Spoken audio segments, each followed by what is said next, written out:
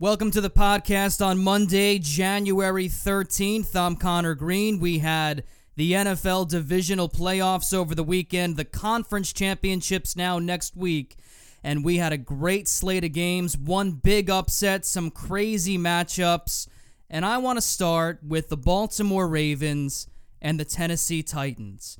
Everyone's trying to figure out what exactly went wrong with the Ravens after going 14-2, how they could lose to a Ryan Tannehill-led Tennessee Titan team who did virtually nothing through the air in that game. The Ravens had 500 yards of offense. How could they possibly lose that game? Well, when you talk about great athletes and great teams, oftentimes those athletes or teams have to overcome adversity on their way to success. So Tom Brady was taken in the 6th round, and I think the rest of his career, he will always have a chip on his shoulder that nobody believed in him, and that's why he's worked so hard. Even at the age of 42, he still competes at a ridiculously high level because he wants to prove to everybody that he belongs, and he's even said that in previous interviews. You look at Aaron Rodgers. He always seems to have a chip on his shoulder, and the reason is because he fell way later in the draft than a lot of people thought he would, and that he didn't think he should have been taken where he was.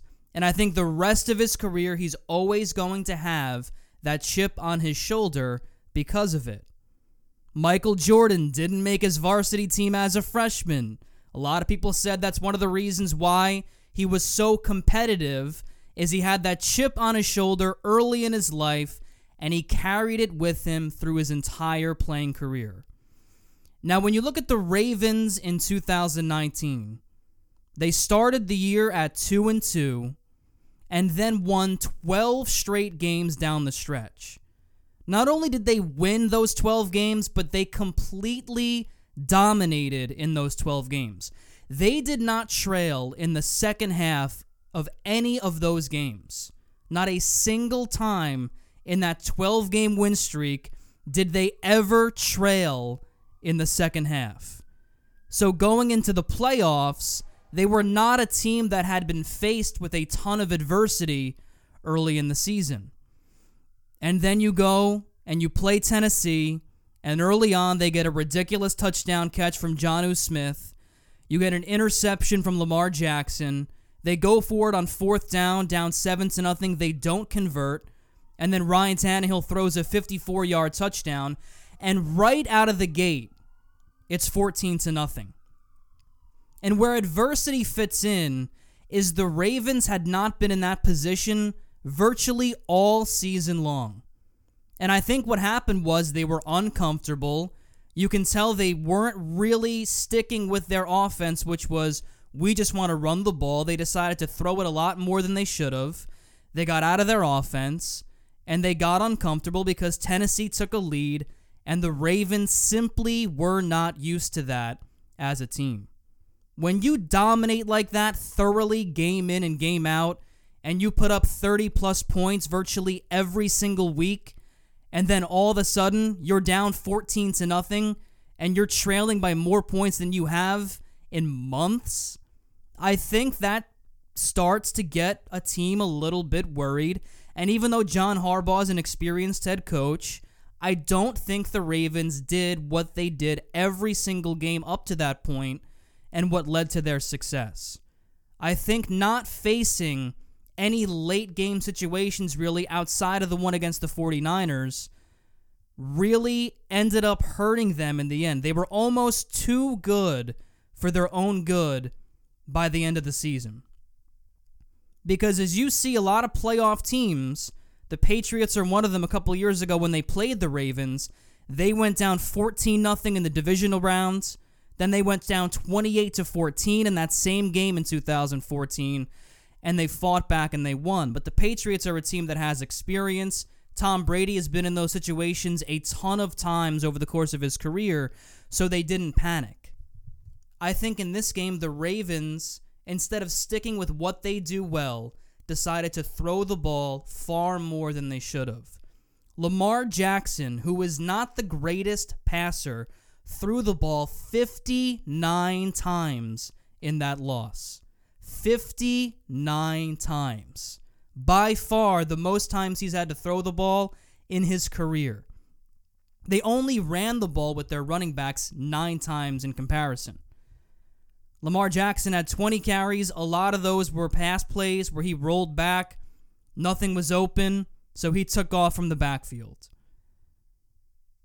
The Ravens panicked when they went down 14-0. I think it took them out of their game plan, and as a result, they lost to the Titans. Now, a lot of people are talking about Lamar Jackson and saying that, he is obviously someone that's not a pocket passer. And so everyone was right about him coming out of the draft. He's not somebody that can take you on a deep playoff run because he's not a typical NFL quarterback. And I personally think that's ridiculous. Lamar Jackson might have not had the best game against the Titans, but you went 14-2 and led the NFL in scoring with Lamar Jackson. And yes, he's not the best pocket passer in the NFL. We all know that. He's not going to sit there in the pocket like a statue like Tom Brady or Aaron Rodgers or Peyton Manning and throw darts all over the field like some other quarterbacks.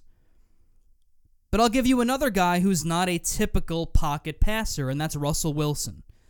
Russell Wilson does not stand back there and pat the ball and throw from the well and hit receivers. He likes to get out of the pocket. He likes to get into space. It's partially because he's not your typical NFL quarterback in terms of size. So he likes to roll out, get some open space. He doesn't want to throw from the well with a lot of guys around him where balls can get batted down at the line of scrimmage. He's not your typical pocket passer. But you saw Russell Wilson almost single-handedly win the game against the Packers yesterday. And he's not your typical quarterback in any way, shape, or form. So the idea that Lamar Jackson, because he's not a pocket passer, cannot have success is complete and utter nonsense. Now, he'll get better at throwing from the pocket as his career progresses, but he's never going to be that guy, and he doesn't need to be. You hear all these people talk about, well, we want to turn this mobile quarterback into more of a pocket passer. Well, why would you want to do that when you have somebody whose strength and what makes them dangerous is their ability to get out of the pocket and run the ball? When you have a dynamic threat like Lamar Jackson, what makes defenses have to respect his arm is the fact that they have to come up against the run. So when they come up against the run, then he can hit passes, maybe they're short passes, or somebody gets one-on-one coverage on the outside, and Lamar Jackson then puts up big passing numbers. You have to respect his arm because what he does with his legs. And so he'll never have problems as long as he's as athletic as he is. And everyone goes, well, what about when he gets into his 30s? Well, that's a long time away, and the Ravens have a lot of time to worry about that years from now. But the idea that because Lamar Jackson cannot sit in the pocket like Tom Brady and throw the ball quite as well as him from the pocket, that Lamar Jackson is not a legitimate NFL quarterback, I think is one of the more ridiculous narratives in the NFL. But I do think the Ravens panicked a little bit because they weren't used to being in the situation they were put in and got away from what their core game plan has been all season long. Now, the Texans game was yesterday afternoon as well, and to go up 24-0 and not only lose, but get blown out by the Texans by the Chiefs by 20 points is a failure on the behalf of Bill O'Brien. And one of the things that worried me about the Texans going into that game is that they're not a team that runs the ball particularly well. And when you see the Chiefs struggle, it's generally against teams that run the ball well and control the clock and play great defensively. So the Texans get a 24-0 lead, but the problem is they don't have the ability to simply sit on the ball and run it like the Titans do. They still had to, if they wanted to convert, or move the ball down the field, they had to rely on Deshaun Watson to make plays. Carlos Hyde and Duke Johnson are not your good, typical NFL running backs, guys that are going to pick up 4 yards a carry where you can grind out a game. But Bill O'Brien failed in the fact that when you're up 21-0, everything's going your way. The Chiefs have zero answer for you defensively. You have a 4th and inches in Kansas City territory, and you decide to kick a field goal when you can basically crush the Chiefs' hopes. What gave Kansas City momentum was the fact that, okay, well, it's not 28-0. They only kicked a field goal. We at least held them once. Let's see if we can put something together. And then what gave them added momentum is after that, the Chiefs go and score a touchdown, and Bill O'Brien, for some bizarre reason that nobody understands, fakes a punt. They get stuffed, and now the Chiefs have all sorts of momentum and a chance to score another touchdown. And I think Houston was so confused by that move, it threw them off. I think players on the Texans were like, what? They had no idea what Bill O'Brien was doing. The Chiefs scored lightning quick once again, and the entire game turned around. I'm not saying Bill O'Brien is a terrible head coach. I am saying he's somebody that does not have a ton of playoff experience. And I think as a result, he made questionable and shaky decisions that a lot of coaches do in the playoffs. We always wonder why it is that head coaches have no idea about clock management come playoff time, or coaches make bizarre and strange play calls in big situations like Pete Carroll against the Patriots in the Super Bowl, throwing the ball from the 1-yard line. I think it's because the stakes are so high and these guys have to make rapid, quick decisions that if you're not quite used to that situation or you get a little bit panicked, you don't think straight. Pete Carroll, 99 times out of 100, with the ball on the 1-yard line and 1 minute left, will run with Marshawn Lynch every time. But when the clock is ticking in the Super Bowl on a big stage, he made the wrong decision. The Texans, in this situation, made 2 wrong decisions back-to-back, which changed the game entirely. And then after that, they had no answer for Kansas City. And it's possible, even if Bill O'Brien doesn't make those decisions, that the Chiefs go and win anyway because the Texans didn't do anything defensively. So that's possible. But making those decisions and giving the Chiefs momentum obviously helped them in their comeback. Now you have the Seahawks and Packers. I thought that the Packers were a team that had not played premier competition this season. They had a bit of an easy schedule. Aaron Rodgers really hadn't put up big numbers all season long. I thought Seattle would go into Green Bay and upset the Packers. And I think the Seahawks would have won that game if not for the fact that they had their top 2 running backs out. And that was the big worry coming into the playoffs, is the fact that Chris Carson and Rashad Penny both went down in Week 16. And you were left with Marshawn Lynch, who's 33 years old, obviously past his prime, and Travis Homer, who is not going to run you to a Super Bowl. And the Seahawks are a run-first offense. As good as Russell Wilson is, the Seahawks are a team that likes to run the ball to establish play action. The fact that they didn't have that in the playoffs hurt them greatly. Because Week 1, you get a matchup against the Eagles, and you get a little bit of a break against Carson Wentz. But then when you play the Packers, you have to have the ability to at least run it somewhat well. And they couldn't because they just didn't have the dogs in the backfield to get it done. Russell Wilson, in the end, was the team's leading rusher scrambling out of the pocket with 64 yards. Russell Wilson was also the only reason they were in that game at all. The Packers would have run away with that game if not for Russell Wilson making unbelievable plays at the end of the third and fourth quarter.